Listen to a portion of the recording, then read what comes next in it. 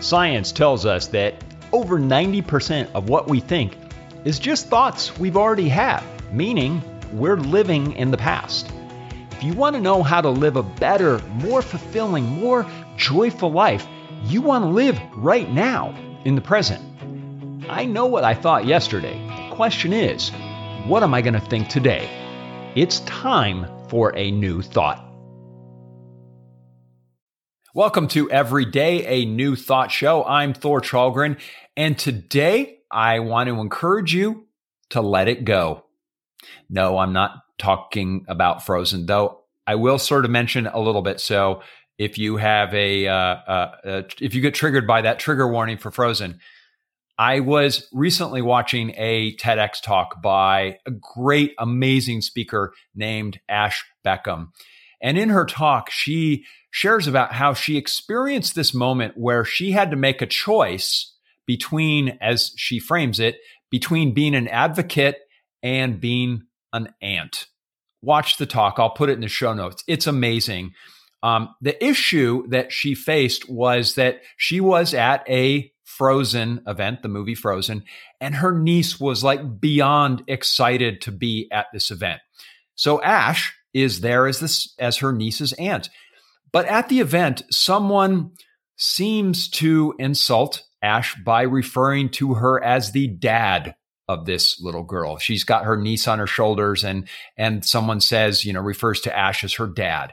So in that moment, she has to decide, do I stand up to this apparent insult or do I just let it go and be there to support my niece? It's a beautiful talk, and I'm not going to tell you how Ash resolved the issue. Please watch this. It's an amazing story, and she's a brilliant storyteller, and I love the insights that she shares. But I do think it's worth asking the same question that Ash did.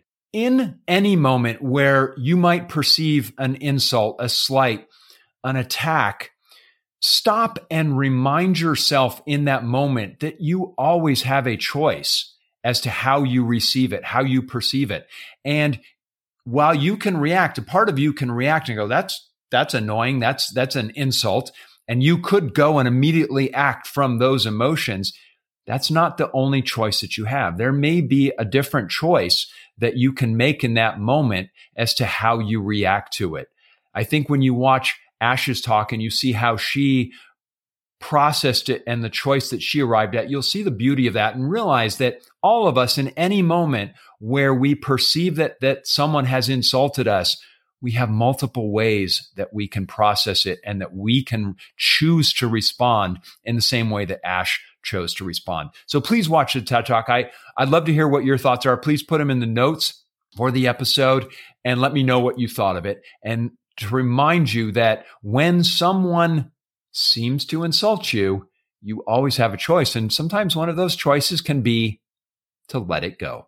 Thank you so much for listening to Every Day, a New Thought. If you like today's show, please consider subscribing to the podcast.